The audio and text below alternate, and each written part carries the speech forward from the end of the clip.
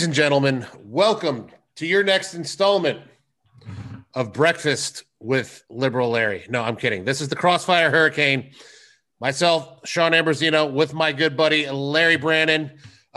We've known each other for years. We've liked each other for years, except when we bicker on social media back and forth. Oh, I don't not like you at those times. Hey, when I call you boomer and old man, it's a little. You're not much younger than me, dude. I know, that's what makes it hilarious. Come on. I mean, just because you dress like you're 15 doesn't mean that you're not pretty much my age. No, and that's what I love about it. That's my favorite part about it, is I'm not that much younger than you. But no, you act like it though. You act like it though. I'll give you that. Like yeah. I'll give you that. You listen, no one's ever gonna say that you don't think young. You sure the hell think young. That's a fact. Yeah. Listen, for what it's worth, I would still be wearing my Iron Maiden t-shirt right now too, but I don't know that I've got any left that fit me. Mine were all like, a little smaller back in the day. I've expanded. I'm not a big raging beast, but I'm not the size I was when I was wearing my Maiden shirts all the time. Who is? You ever seen them live? No, never seen Maiden live. Oh, dude, such a good show. I hear. 5 times. 5 times.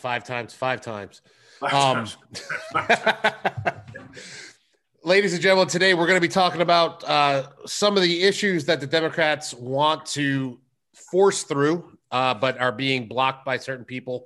We're going to talk about actually packing the court, whether or not we should abolish the Electoral College, and if we have time, we're going to talk about making DC a statehood. A lot of stuff going on in DC. We're going to discuss it. But before we do us a favor, like this video, share this video. If you haven't already, subscribe to the channel and hit the notifications bell. That way you'll know every time a new episode is up. Yep. Also, comment on this video. If you like what we say, if you agree with what we say, if you hate what we say, let us know. Tell us below. Also, if you're not a member of Freedom Wire, real easy to do. Click on the bottom right-hand side of the screen. There's a link there. Give us your email. We'll start sending information to you that, well, depending on who's watching this. If you're a conservative, you're going to want to read this because it's probably going to be stuff you're not going to read anywhere else because not many people are pushing conservative viewpoints these days. So please become a member. Pushing conservative viewpoints. Stop that. There is not. Come on. We're literally in a time like we're already off topic. Ready? Because we're starting this right now. We're already off topic because we're already in a time where Project Veritas gets banned from Twitter over using fake or false Twitter accounts. That never happened. I don't know, dude. Project Veritas. Listen, there's a lot of stuff out there that right and left. Hard lean. Media companies, groups that are out there that put out information. Veritas, I honestly, just to be blunt, damn near everything I've ever seen them put out is 75 to 85% BS. They are the epitome of snippets. They'll take a snippet, they'll take a cut, they'll take something, and then they try to turn it into something way beyond what it actually is. All they do is interview people, and these people talk. That's all they do. These are the people. It's not like they are coercing these people into talking. All they're doing is letting them talk, and these people are telling the truth. They're not always telling the truth. That's unfortunate. But the part that got me is this last one was like in this last burst. You hadn't really heard much about Veritas in the last couple of 3 months, whatever. And then this little thing that came out here where it was basically they got a producer or somebody with CNN basically acknowledging that they had an anti-Trump agenda on their broadcast. Yeah, that they push color. Who the hell didn't know that? I mean, do you have eyes and ears? But Larry, there are a lot of people that truly believe CNN is a legitimate news source. Much like people that truly believe Fox News is a legitimate news source. Right, exactly. I understand. It's entertainment. Right. It's entertainment 100%, but there are people that believe this. Oh, I know. And the fact that this was this, like, for example, my grandmother, she tends to believe everything that's on the TV. Yeah. So it's like, and she not, but my grandmother's not going to see the Project Veritas videos because she doesn't go on the internet. Right. But, right.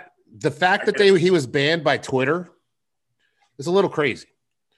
I don't know. I mean, we said this a long time ago without diving too much off topic here, but I understand why they say, like with some of these accounts that they banned or shut down, that, you're spreading information that is proved disinformation. You're doing it in a subversive way. You're doing it in a way that is dangerous because it can coerce people to take actions because of this misinformation. I know that's the basis of their argument to shut an account down. But that's not what they used for this one. No, not in general, though, it's been. Yeah. I know this one you talked about using multiple accounts and stuff like that. And I guess to me, it just becomes something of, where's that line? Where's that line? Listen, we've had the discussion. I firmly believe that so much of the rhetoric that Trump was putting forth on Twitter, and it was at his own hands, it's well acknowledged, his Twitter was his Twitter, and he did it. He didn't have handlers. He was doing his own thing. Yeah, I do believe that a lot of what he's put out there was very inflammatory and very dangerous. And again, I stick to my guns. We don't need to revisit it today, but I think a lot of what happened on the 6th had a lot to do with the things that he had put out there for public consumption. There was a lot of motivation there amongst his hardcore faithful. That said, where's the line? Where's the line? I don't know what that is. You don't want to see stuff getting put out there that is dangerous and caustic and flammable that can cause bad things to happen. But on the flip side, I don't believe in cutting off people's right or ability to speak their mind or say things. And where's that line? I don't know. Yeah, if you're gonna here's to me where it should be. Well, are you going to fact check or are you going to ban? Don't do both. It seems redundant. I can see that. You can fact check and then let the people make their own call on whether it's BS or not, or you can just ban them and get rid of the fact checking. I believe that Twitter claimed, because Twitter was fact checking for a long time, and they'd have their little disclaimer on stuff that they felt was being stated that was inaccurate and proven inaccurate, whatever it might be. It just didn't seem like it was doing anything. You know what I mean? And unfortunately, we got with this particular situation with Trump, we got to a situation where you had his backers, his hardcore followers, that it didn't matter if you had a fact check. You could have a video of something that was direct sourced that was going against what they wanted to believe was accurate. And it didn't matter with that group. And I think that's kind of what Twitter tried to hang their hat on, was to say, look, we can't give this a platform at this point, because even with these fact checkers and these little disclaimers, the people that are his target audience, they don't care. They just don't care. And I think that was kind of their basis for some of that. I'm not saying whether that was the right or wrong approach or not. And again, I've got my own misgivings about what that line is. I don't know, but that was their basis that was stated. And it wasn't one that you could say didn't make any sense, because I think it did. I mean, I understood where they were coming from with it, but it's a slippery slope. That's a dangerous precedent. I think this is a new record for us getting off topic. We got off topic before we even got on topic. 8 seconds, 10. not even, dude.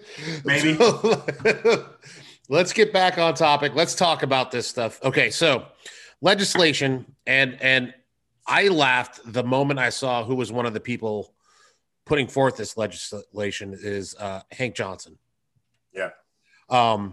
For those that don't remember who Hank Johnson is, he's the guy that thought Guam was going to capsize when more and more people were put on it, and it would throw everything on the island into shallow roots. I can't believe I'm talking about this. Anyways, they put out legislation that they want to add 3 more members to the Supreme Court. Right. They want to pack the Supreme Court, which is what this is. However, they've tried to go ahead and spin that and now they're calling it, no, we want to unpack the court. As far as conservatism, basically, as far as I'm concerned, and as I'm sure many conservative Americans are concerned, this is nothing more than a power grab, which is really kind of overstepping boundaries. There really isn't anything in the Constitution that says whether or not, 9 is enough, but we've had 9 for over 150 years. So it makes no sense to add 3 more. Was that 3? It's 4. He wanted to add 4, didn't he? I thought they wanted to take it to 13. Oh, the 13. Yeah, 4. Sorry. I don't know why I said 3, because 3 would give them a deadlock. UCF math skills, bro. Come on. Yeah. What was it 3 or 11 or what's 13? No, it'll be 12. 13. 13 yeah, because there has to be an imbalance there, because which should be happen for fighting more too as well. But don't get me started on MMA. Yeah.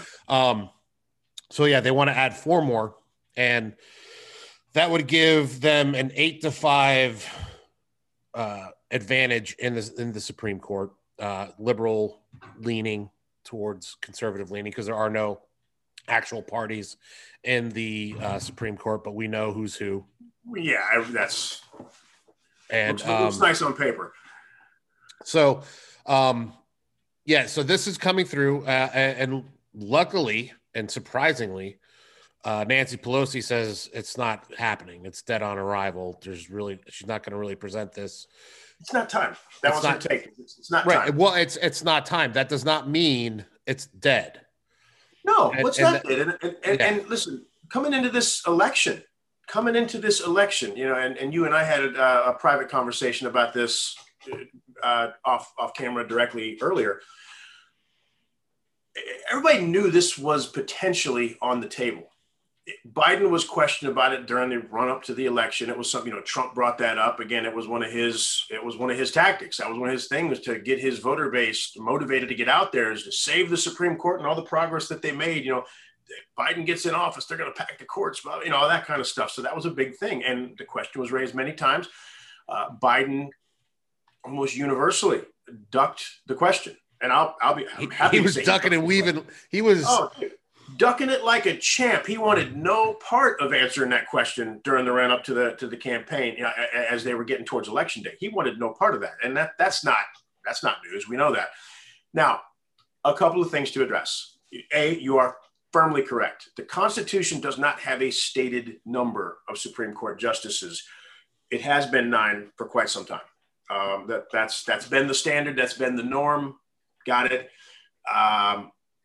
Biden himself, while he has yet to say, to this day, has yet to say whether he favors or doesn't favor the idea of adding justices to the bench, he himself has cited the historical precedents and the number in place and things of that nature.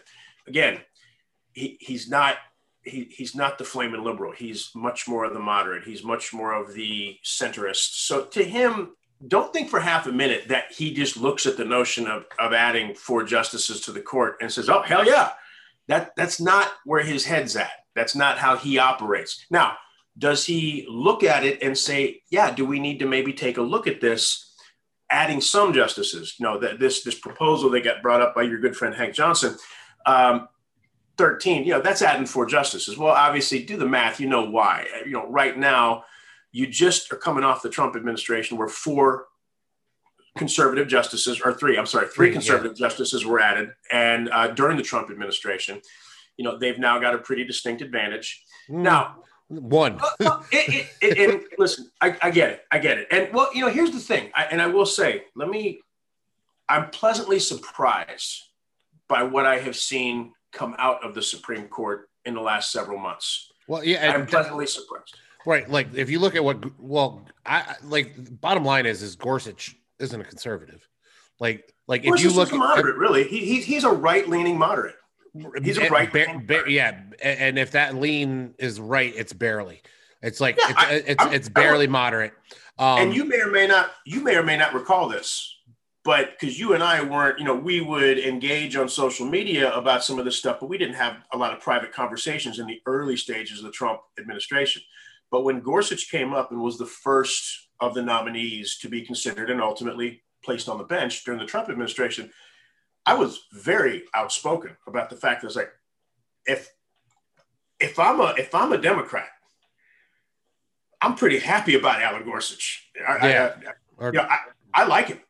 I like Gorsuch. He's a good fit. If you've got a Republican administration putting a justice on the bench, and Gorsuch is the guy that gets put on the bench, if I'm a Democrat, I'm pretty happy about that, because he's a pretty moderate guy. He really is. You could have done a lot worse. And then you add Kavanaugh and Comey Barrett to the Kavanaugh parties like a Democrat, that's for sure. Or he did, as we all did when we were in college and high school. I'm joking. Yeah. And Comey Barrett, and what was like, I've never seen a fervor against two Supreme Court justices. What they did to Kavanaugh was disgusting. I'm going to say this. I won't go that far, but it was a hatchet job. But I think the problem with Kavanaugh was they felt with Kavanaugh that this was a guy. I think the left, I mean, yeah, obviously, listen, they could fight it all they want, but that was wasn't that pretty much a midterm appointment for Trump?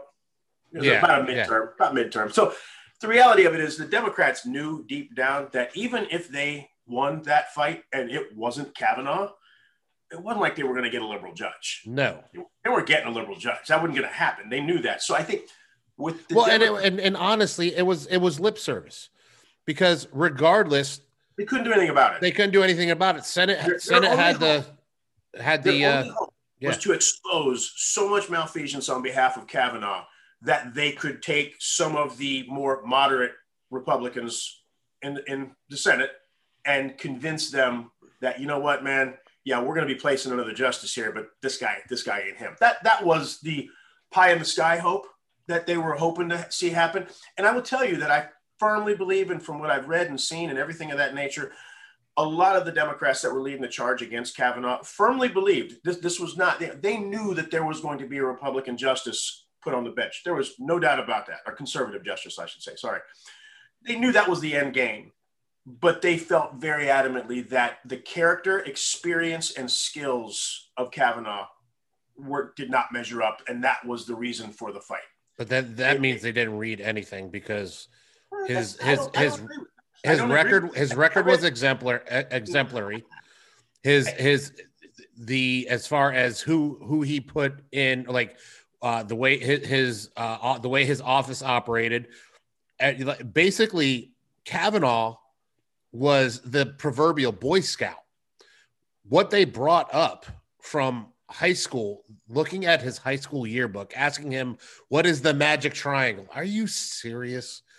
It's like, are we? Listen, I'm not defending it. Yeah. I'm not saying that it was like something that they reached down deep. But I mean, listen. Bottom line, this is not your normal job. This is a Supreme Court justice. Yeah, and he's a young man, by the way. He's a young man. That's part of when you take a job like that and you're putting a person in a position like that with that much power. Let's face it, the Supreme Court has the ability to shape our country, our culture, our society. They have such power if it's wielded to do so many things with their rulings that it's taken seriously, as it should be. And I do believe that at the end of the day, there were people that looked at his experience, had questions.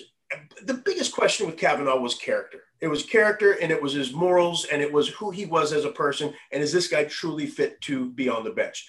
They didn't think so. They went after it. They knew it was basically a losing fight. They really did. And it was what it was. It didn't go down. Okay, boom, he's on the bench. And, to date, there's been nothing. He hasn't done anything all that egregious since he's been on the bench that made me shake my head or anything. It's like, okay, I kind of got what you expected out of him thus far. That's fine. The thing is, he's actually sided more with the left on certain rulings, and Amy Comey Barrett, same thing. What did they expect? The big story with Kavanaugh and Comey Barrett was they were going to reverse R. V. Wade. They're going to reverse R. V. Wade. Oh, I think both of them would play a heavy role in reversing Roe versus. They both said they're not going to touch it. Listen, they both said that they're not just going to go attack it. You know what I mean? They would, I think both, if someone somehow, some way put together the compelling sort of winnable case that they felt from a legal perspective they could get behind ruling against the precedent, then they would, because their personal morals and beliefs do not digest Roe v. Wade very well. And they're not alone on that bench, of course. We know that. But to be fair, you can read anything I've put out there in the last year, anything I've had to say publicly. I don't have any real fundamental problem with the way the Supreme Court has handled itself over the last discernible period of time. Really, I think they've done their job. They've been objective. They've, by and large, they've followed the rule of law. They've followed the letter of the law. They've given reasonable interpretations across the board. The one that I have the biggest problem with, quite frankly, for just being too over the top with his party politics is Thomas. I think Thomas's wife presents a conflict of interest, quite frankly, because, they're a long married couple, that whole 9 yards. And she's got some stances and some views and some alliances that, just to be kind, are not a good look for a sitting Supreme Court justice to have coming from your spouse who likes to put herself out there in the public eye, as she does. I'm not a big Clarence Thomas guy, but beyond that, I don't have any gripes.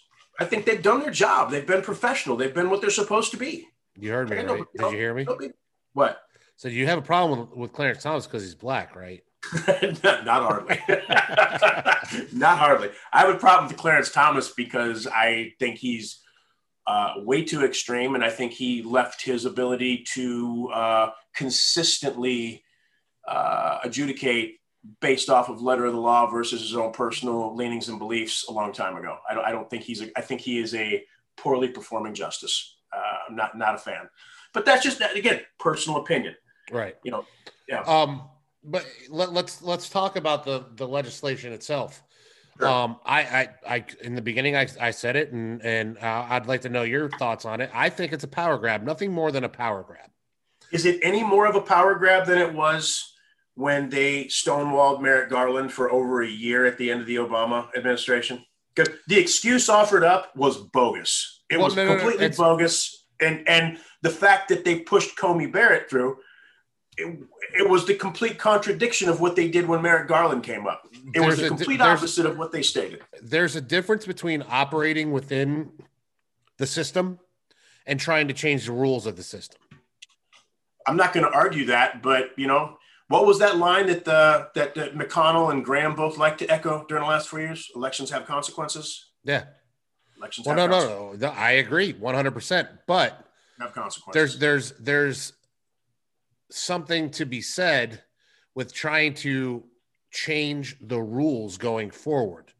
And that, as far as, and I think that's the problem with this whole thing, is that it looks like nothing but we want control of everything.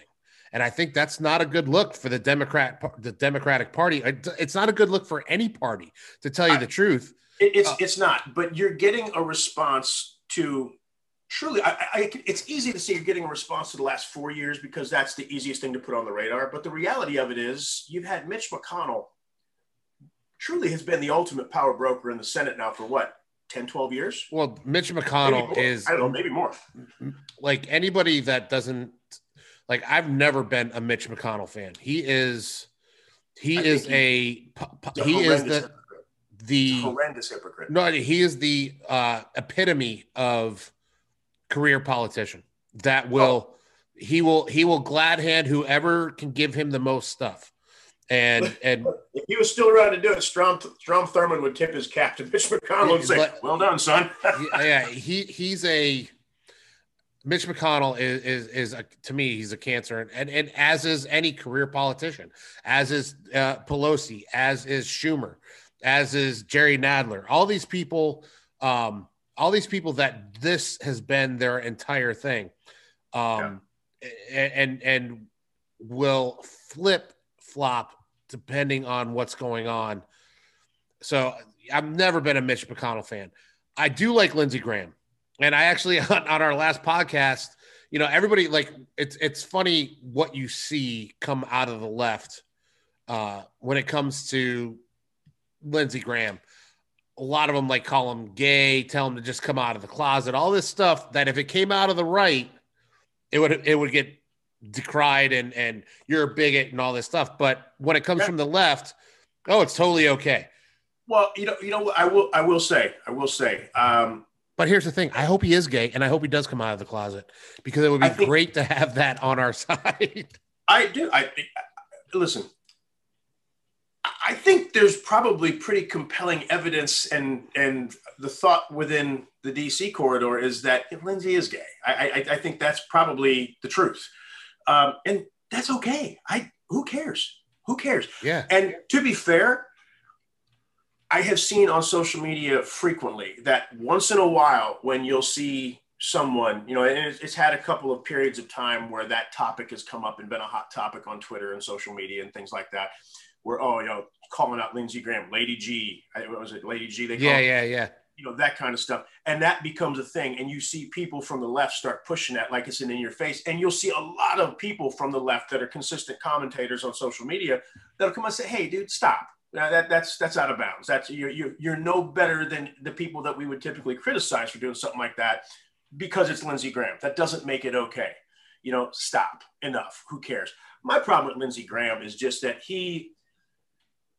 I've said this before. He did such a flip-flop, such a 180 from his stances with Trump, and quite frankly with other things too. He's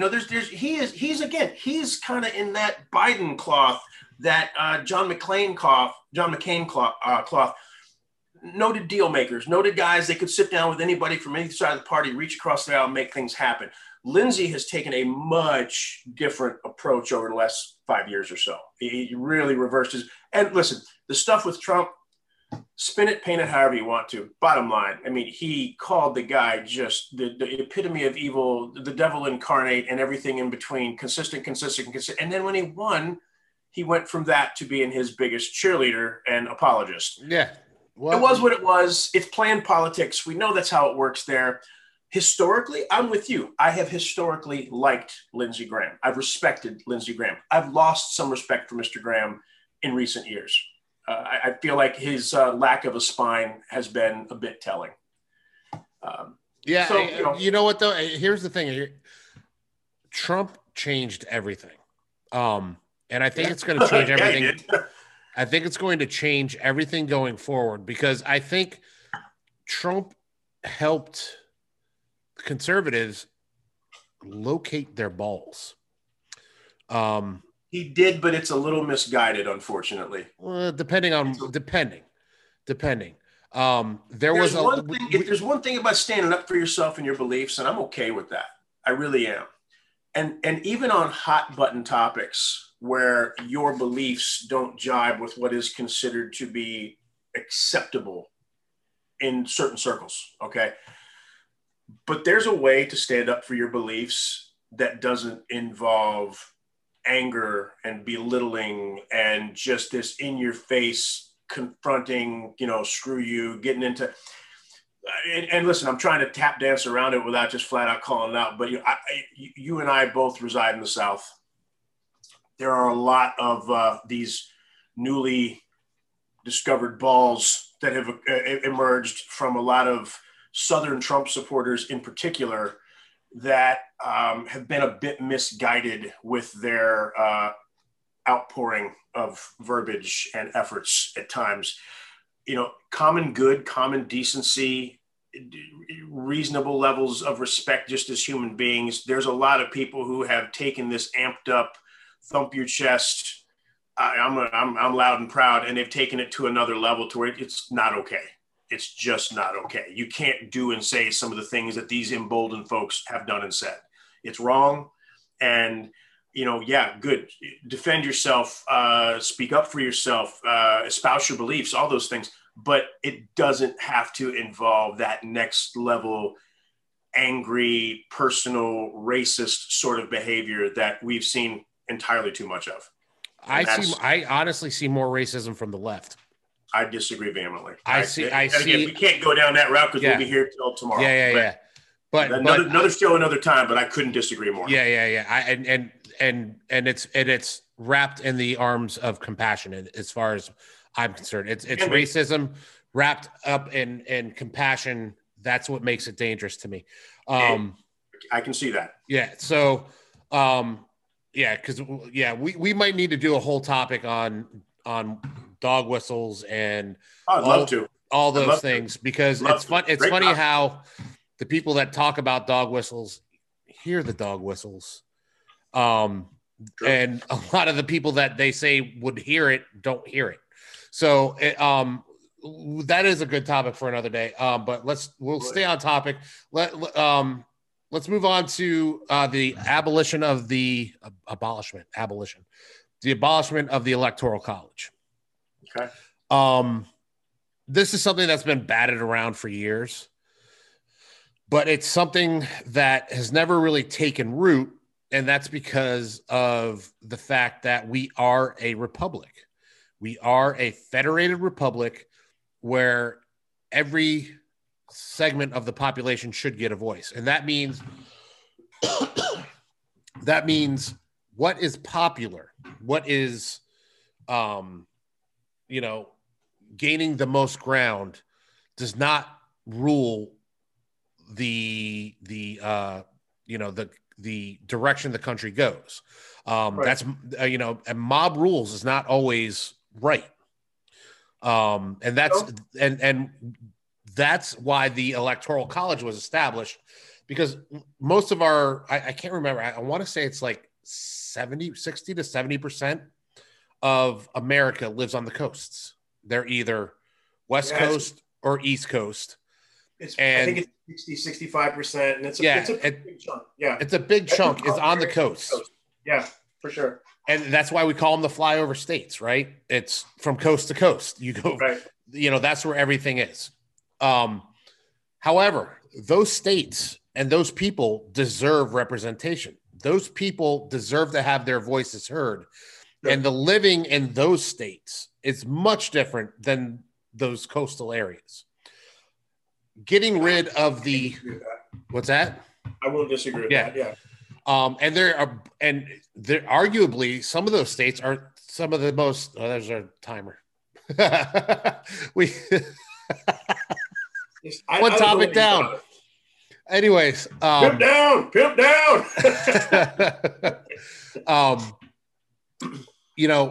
Arguably those middle states could be considered the most important. Those are our food producing states. Those are the states that keep America going.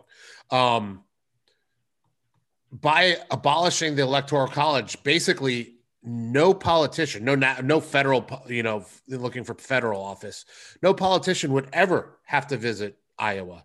No politician would ever have to visit Nebraska. There's no reason to visit these places and campaign and think of the needs of everybody if it's mob rules. And that's, to me, that last part you made was by far the most compelling argument of everything you just talked about in summation, was the fact that what happens in a situation with the abolishment of the Electoral College, you eliminate that influence that places like Iowa and places like Nebraska and places like Kansas and on and on and on. You eliminate the influence that they have in the election, and you allow these candidates to basically focus on urban centers, coastal regions.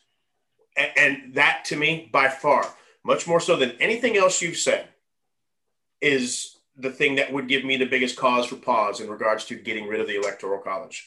You hate to see it to where we get to a situation to where states upon states lose populations their voice. Populations have no real legitimate deciding voice or influence.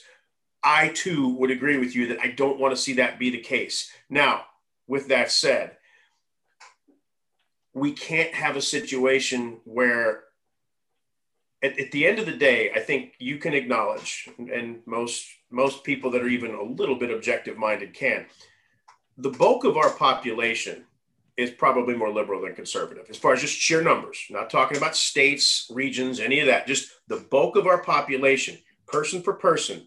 If we just took the popular vote on a year in, year out basis in national elections, obviously state elections are still their own animal. If a state's conservative, their representation is still going to be conservative, and it is what it is.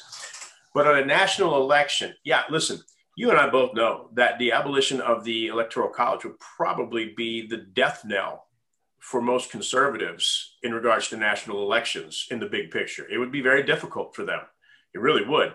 By the way, that would not have been the case in the 80s. No, it wouldn't. But it's a changing population, and quite frankly, let's just call it what it is. You've got a growing minority population between the Black and Hispanic cultures, and the various different nationalities that make up those population bases. They've grown. There's a much. But you're assuming that those are all liberals. Most of them are, and you and I both know that's the case. Most of them are. Not all. I'm not saying all. Well, but in general, you and I both know the Black vote typically goes Democrat. Most of the Latino vote typically goes Democrat. Yes, we all know. God, we're down here in Florida. They did a great job down in Miami, and they spun that Cuban vote, the very specific Cuban vote. So yeah, there's pockets of populations, but in general, those are minority voting bases. In general, there's some exception, but the reality of it is, the reason that the conservatives are adamant about maintaining the Electoral College and not letting it go away is because they understand that from a national election perspective, to remove the Electoral College would be a huge, huge impediment toward the Republicans gaining the White House ever again. Yeah, for sure. I agree. Well, at least right now during this cycle, and I don't know how big the cycles are, but the country has gone from conservative to liberal to conservative to liberal to conservative to liberal many times. But it's done so with a primarily white population. And what's happened is that now you've seen that population diversify pretty greatly, much more so than in years past, of course. Yeah, for sure. And that I do believe ultimately is going to have an effect to where, from a national perspective in particular, I think it's going to maintain more of a liberal lean in the coming years for probably a longer stretch than we've seen previously. I agree 100%. That's what you're looking at. So it's something that has to be considered. Listen, it grinds my gears when you see an election won by someone who lost the popular vote by 3, 4, 5 million votes. I hate to see that, because that's not the voice of the people. That's not the will of the people as a whole. But I understand the necessity. I have been someone, you like to call me liberal there. I'm more like moderate man. I'm not someone who's stumping. I'm not someone who's pounding the stump for the removal of the Electoral College. I've got my qualms with it. I do think that a case can be made that it's an outdated system. Maybe it needs to be tweaked. Maybe it needs to be revised. I don't have the answers as to what that should be. I really don't. But I don't want to see the voice of the heartland completely removed. Right. I don't. You can't. You can't have a spot where they truly have no influence or legitimate say over the governing of our country. So to me, mob rules, no, I don't think that's the right answer. But I also think that we maybe at times, with the way that the Electoral College is set up and with the way that the population bases are, I do think sometimes the Electoral College maybe too heavily counterbalances that proverbial rule of the people. You know what I mean? I don't think it has. I don't think that's been the case traditionally. It has come into effect. Like, again, no conservative that's won the presidency in the last since I guess since the millennium has won the popular vote. No, they haven't. It's been a long time. I think Bush was Bush Senior may have not won the popular vote either. I think he did. Actually, he might have. I don't. Yeah, he was coming off. They were coming off those salad years with Reagan and where things were the most noteworthy. Bush 2 was the one where Gore got him by 3 million in the popular vote. 2-3 million. I don't remember exactly. Well, Gore got but Gore was this close to winning. Yeah, I know. Yeah, it was hanging chads in Florida. Those things were real. Yeah, no, it was close. It was close. So I voted for Gore. That's hilarious. Is my first. So I voted for Trump and Gore were not all that horribly dissimilar, quite frankly. I mean, not Trump. Sorry, Bush and Gore. Bush and Gore. Yeah, Bush and Gore were not. I was Clinton twice. I was Gore. Yeah. The only time I ever voted red was Bush second year, or second term, because because we're in the middle. We're still fighting terrorists in the Middle East. Yeah. So I wasn't going to not let him finish the job.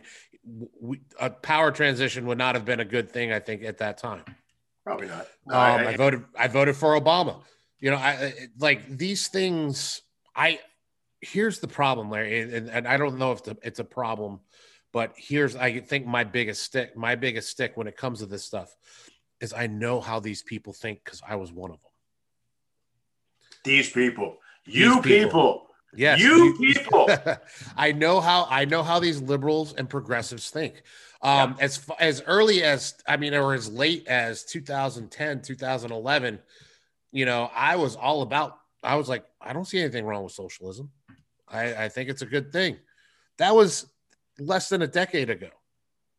But I educated myself. I learned a lot more. I have those ideologies. I remember having those ideologies. And I remember thinking I was in the right because I was doing it to help the people. But I was looking at it too myopically and not looking at the big picture as to what the consequences would be going forward. I didn't pay attention to what socialism had done to other countries. It's things like that. I hear you. So but it's I think when you say educated myself, I think there's an implication that comes with using that term educated. And typically if you hear that someone is either proclaimed to be educated or professes themselves to be educated, there's usually an implication that what they have gained is 100% factually proven information and knowledge. And they have now taken that in, they've read, they've listened, they've learned, they've heard, they've absorbed, yada, yada. Okay, got it. It's not always the case. And I think, listen, like with anything, it's perspective. You just said something a second ago about, I didn't consider the long-term ramifications. I thought my vote was helping people because this was about, trying to help people. And that's what my thought process was. And I didn't think about the long-term ramifications. It's interesting you say that because immediately the first thing that comes to my mind as soon as you say that, my biggest beef, certainly much more so within the Trump administration than any conservative administration that's been around in my lifetime, and during my time of being politically active. Okay. I look at the Trump administration and so many of the moves they made, whether they were environmental or business-based, and oftentimes those things tended to cross-pollinate. They tended to interject with each other quite a bit during that Trump administration. They were short-sighted. And that was my biggest beef with a lot of them. You'd have never heard me disputing the fact that some of the moves that they were making were certainly going to be good for business in the immediacy. Absolutely, they were. But unfortunately, what we ran into was a president in Trump who had a very short-term view because he thinks like a businessman. And for him, it's about the kill. It's about you get to where you need, you win that fight, and then you move on. Well, national and global politics don't unfortunately always work in that tidy way like it does in the business world. And this is one of the primary reasons why the proverbial businessman running the business affairs of our country, it really hasn't come to fruition and worked out the way everyone would have liked for it to have worked out in previous times. Our economy says different. But again, we've had this economy talk. The people that are hardcore right, Trump supporters, whatever, conservatives, Trump didn't inherit a bad economy. Trump inherited a growing economy. Maybe should have been growing faster than it was. We've had that discussion. We all agree. But he didn't inherit a bad economy. He inherited a growing economy, and it continued along. And in many cases, throughout his 4 years, it grew very, very well and did very well and produced well. All those things. Nobody's disputing that, at least anyone that's objective. But the problem with it is, it can't just be about the short-term game. Can you point to one thing that you think was a short-term view? Environmental topics where we started really, there was, and I'm sorry, I'm not sitting there with papers in front of me to do it because this wasn't what we were supposed to be talking about, but there were quantitative times where environmental protections were rolled back in the name of opening that door for various businesses, many times the oil industry, in many cases it was there, but it was others as well, to allow them to prosper right now. And again, I understand the business perspective of it, but a lot of times there's a bigger picture at play. The element of that is something that has to be considered. I think with, Trump made a lot of moves when it came to things he put forth in regards to people we do business with across the globe, some of the tariffs, some of the plans with that, relations, how he went about dealing with other countries. It was a very short-sighted view.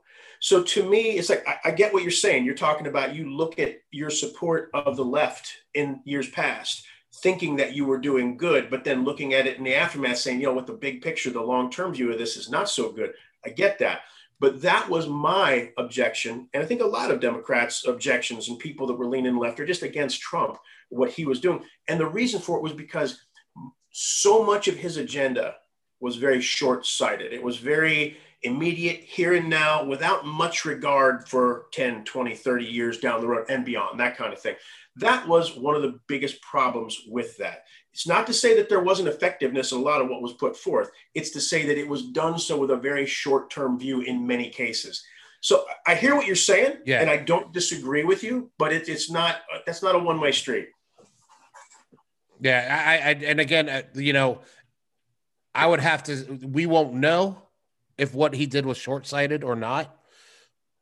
That's not something we can actually make a call on yet. We can't make a call on the end results because we don't know what the end results are going to be. Right. But the reality of it is, there was a lot of stuff. I mean, there were, even something as simple as, and I don't have a bill number or something like that, but I mean, removing protections of hunting certain animals in Alaska, certain bears, certain stuff like that were protected, removed. Why? Yeah, I'd have to see it. And again, I can't cite the bill verbatim, but I remember many times seeing stuff like that where protections of that nature were removed, and you just want to look at it and go, "Why, dude? Why? Because your buddies with billions, all your rich friends want to be able to go up and go hunt Kodiak bears up in Alaska unprotected. So you went ahead and removed protections on Kodiak bears. Why? What did that benefit anyone? Well, there is a bear season up there. There was. But again, I don't know. Yeah, but I guess don't try to trip up on the minutia. You know what I'm talking about. Yeah, you know what I mean. Don't have it in front of me. And it's funny. A lot of the environmental things, people were on Trump about as far as like some of the industrial environmental handcuffs that he rolled back, but it didn't have an effect. Our air and water are cleaner now than they were before he took office. Like you're saying, how do we discernibly note that in a less than 4-year span when those things got put in place? In some cases, 1 year, 2 years into his administration, not going to be fully enacted for another year. We don't know. We don't. Yeah, well, the thing is technology. See, the thing is what I've noticed about the left and the right is the left, like while they say they want you to follow the science, they tend not to put faith in technology and the advancement of technology. They're too emotional. Yes. Most of your hardcore lefties are too emotional. They believe what they're saying. They really want you to follow the science. They want you to put faith in the science and believe that the stuff we're hearing about the environment or the stuff that we're hearing about public health or whatever it may be, they genuinely do advocate, trust the science as they should. That's fine. But they get too emotional. Yeah. And they forget that we are advancing. And as we advance, we come up with new technology that makes things cleaner, better, sure, and more efficient. Yeah. And I think that was one of my biggest awakenings when it came to ditching liberalism for conservatism, as liberals answer 90% of the time tends to be, okay, let's get rid of it. Let's just 86 it. Well, but conversely, the conservative, and I don't disagree with you, by the way. Yeah. The liberals far too often their answer to something that they don't like or agree with is to eliminate or remove it. That's not almost always, but that's a frequent answer. But on the flip side, the conservative answer or response or stance in many cases is they don't want to change, eliminate, remove, alter, adjust because something's been that way for a long time. And why do we need to change it? No, a lot of the time, well, yes and no. What the right tends to do is say, look, we don't have to take anything away. Let the free market figure it out. Let the free market do what it's supposed to do and come up with the solutions that will fix things. You're right. But if we take things like energy, which is the ultimate free market right now, because it's such a hot topic and has been for years. I mean, the energy is not a new thing.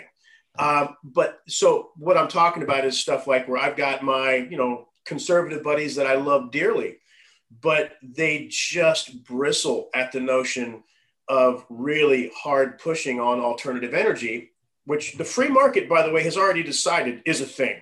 And it's working diligently and fervently toward the development of additional and betterment of of green resources. So, we all acknowledge, again, anyone that's objective can acknowledge it. That's a thing. That's real.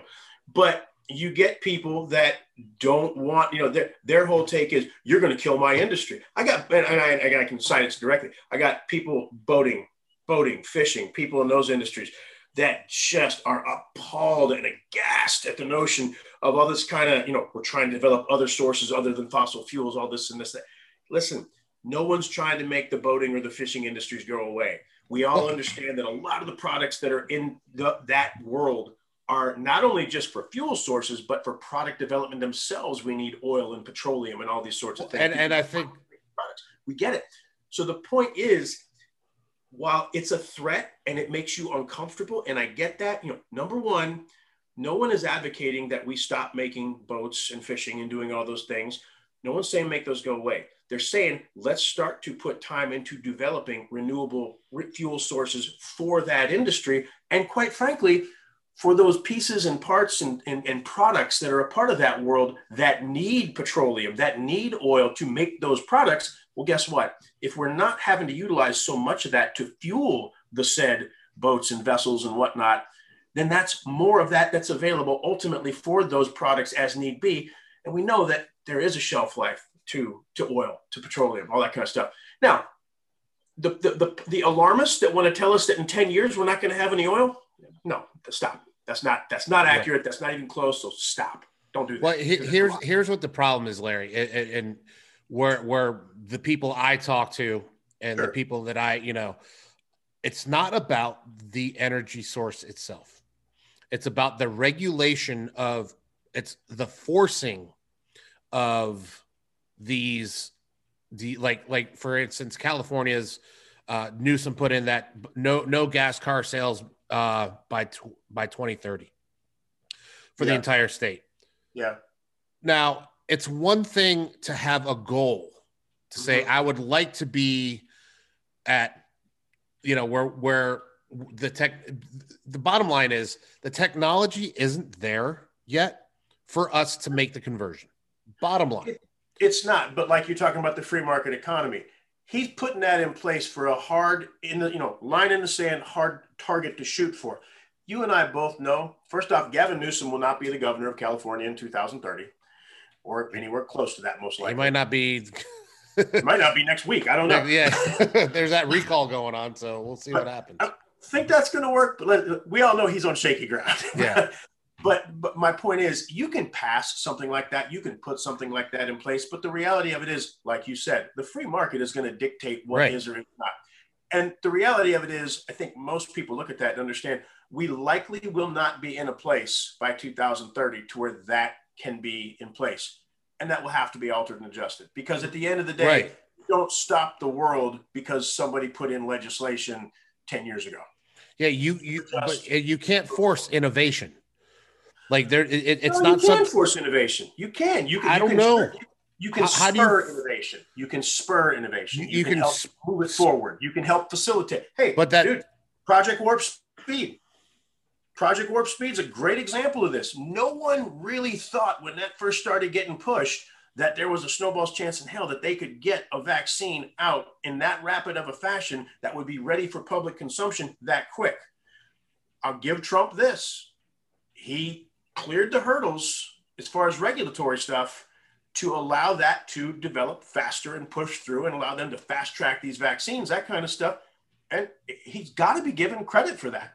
I don't like a lot of what he did with his response to COVID, but that one piece of it, give the man his due.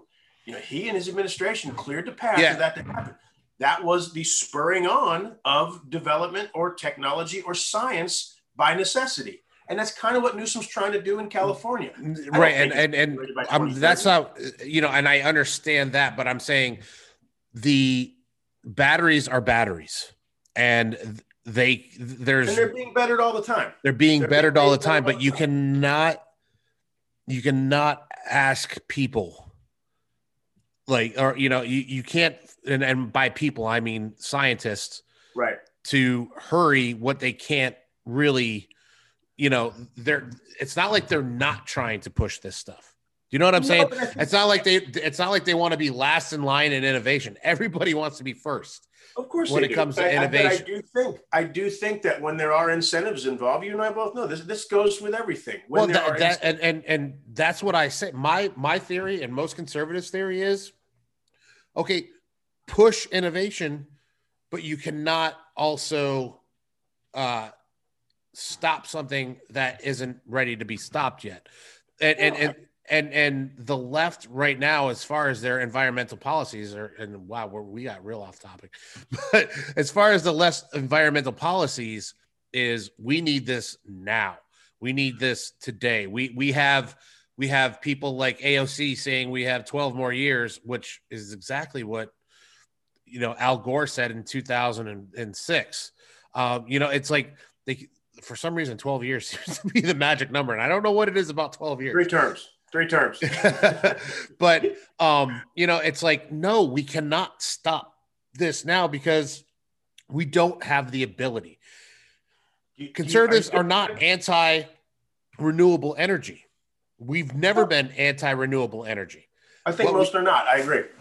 What we are is anti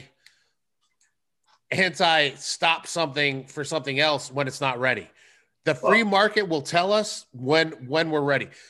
I think take it with a grain of salt, though, because the thing is, listen, there are those that would tell you that they think by 2025 we should be not reliant on fossil fuels or something, and that's just stupid because it's not feasible. It's not possible. We're not there, and we're not going to be there. We won't be there by 2030. We probably won't be fully there by 2040 if you want to get down to brass tacks. I don't think we'll be there by 2050, to tell you the truth. Will it be light years better than it is now? Most likely. Yeah, good chance. Real good chance. And we may very well be able to be far more reliant, almost a majority reliant in the next 15, 20, 30 years. There's probably a real high likelihood of that. My whole thing is listen, I get it. And I'm with you. Don't try to push to eliminate something before it's time to eliminate it because we need it and it's a necessity for us to function in a normal capacity. But that doesn't mean that we shouldn't be putting some benchmarks out there, some goals, some targets. And sometimes even if they're a little overly aggressive or overly assertive, that's okay because they can be changed. The reality of it is the market is going to dictate what we do or don't need or what we have or don't have. So at the end of the day, Gavin Newsom can put a 2030 deadline on, hey, we're not selling gas-fueled cars in California after 2030. Sounds good. Admirable goal. Great. And if the technology and the development of it allowed for that to happen by 2030, awesome. But it has to be done in a fashion where we're not disrupting the world. Now, let me ask you, here's what I think is a better approach to that.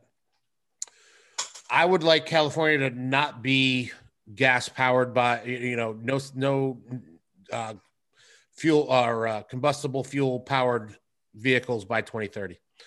I will incentivize any car dealership that chooses to not sell gas powered cars by giving them tax breaks, by giving them this, by giving them that. Again, it's with the left, it's about taking away instead of adding. There are ways to add things that will push innovation better, I believe. I don't disagree with that. And what you do by making a statement like that is you put people on the defensive. You've got every car dealer in California right now going, oh man, what am I going to do? 10 years, like when you get to our age, you realize how short 10 years is. Yeah, very short. We go, oh, wait a second. That does not take 10 years is a blink of an eye now. So it's like, there's just ways about it. But I have a conspiracy theory. If you want to put on a tinfoil hat real quick about cars, tinfoil hat time. Boop. I think there's a reason why all of a sudden the government is revealing all the interactions with UFOs. Okay. I think we're going to start seeing more alien technology come out. Could be. And we'll see it innovative. What's that? They're setting the table, huh? I think they're setting the table. That's not implausible. right. And it's not like a crazy conspiracy theory. Like right. There's like they've had these things for how long? 60, 70 years. They've known about this stuff. Yeah. Well, was it 50s with the alleged Roswell crash? Yeah. 50s with yeah. So they just started just last year is when they admitted they have what did they say? Vehicles not made on this planet. They didn't say UFOs. They said we have vehicles not made on this planet. Right. They admitted this. Now, I think if this would have came out anytime before 2010, it would have been the biggest story that ever hit the world. Probably. and we are sitting here talking about it, and nobody else is talking about the fact that the United States government is admitting and showing video of interactions with UFOs. Right. Now, are they from another galaxy? Are they from another dimension? Are they from another country? We don't know. All we know is there has been interactions with these things that five dudes from Uzbekistan that made a really cool plane. Yeah. But it's like, we have this stuff now. I'm wondering if that's the goal is they're easing out. All right. So hey, man, it exists. It exists this year. And in 2 years, maybe 3 years, well, we just found this drive in this vehicle that will allow us to not need gasoline, and we can put it in. It's just this one simple element, and we can put it in the car and it'll go. It could be. It could be. And right. I heard, I think it was one of the military guys, and I don't remember who, but I read a quote. They showed, I think it was like last week, they showed the footage, that triangular looking object that right. planes came across, I believe, and they got it was a ship. It was a ship. What the hell is that? Yeah, it buzzed the warship or whatever it was. Yeah.